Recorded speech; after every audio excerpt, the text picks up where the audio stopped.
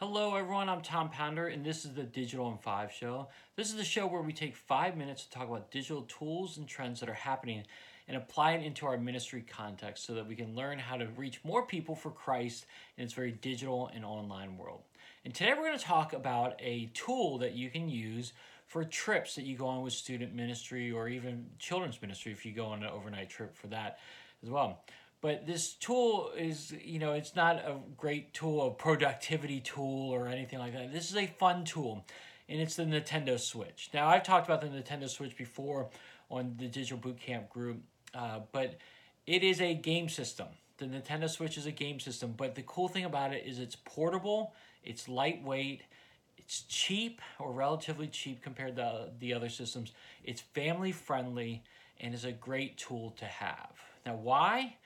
Because all these kids play the Nintendo Switch anyways. I went on a trip recently with a bunch of students, and it was middle school students, but I went with them, and 3 of the 8 people in my room, we shared a double room. I didn't put all 8 people in one room, but 3 of the 8 people in the room brought Nintendo Switches with them, and then we brought one as well with our student ministry because we have one, and we were able to have so much fun in some downtimes. Now listen, you don't want to be playing Nintendo Switch all the time when you're on a weekend retreat with students. You want to get outside. You want to do fun things. You want to be a part of the program.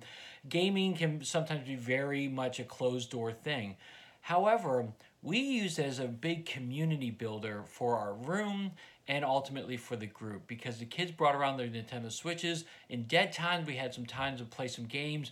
Kids were including other people. It was just a fantastic opportunity, an unexpected one, to be honest. This is the first time that I've gone on a trip where these kids brought all these game systems. So it was a fantastic time to build community and grow with these students together.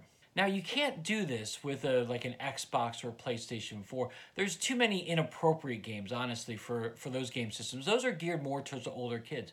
But if you brought a Nintendo Switch along with you and got some extra controllers, you could connect it to a TV with an HDMI cord because a lot of TVs now use that. Or you can bring a projector along with you.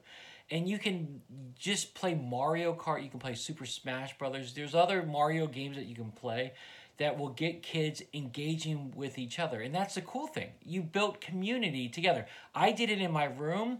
You could use this as a part of your overall nightly program. Maybe you could do a Mario Kart relay race where you get teams of people playing against each other, or maybe you can get a Super Smash Brothers competition going. And if you just buy some extra remote controls, which is I think about $20 a pop, a little expensive, but it's worth it because then you bring it along with you, you pair it along with your game system, and if someone else has a Nintendo Switch, you can pair those 2 Nintendo Switches together.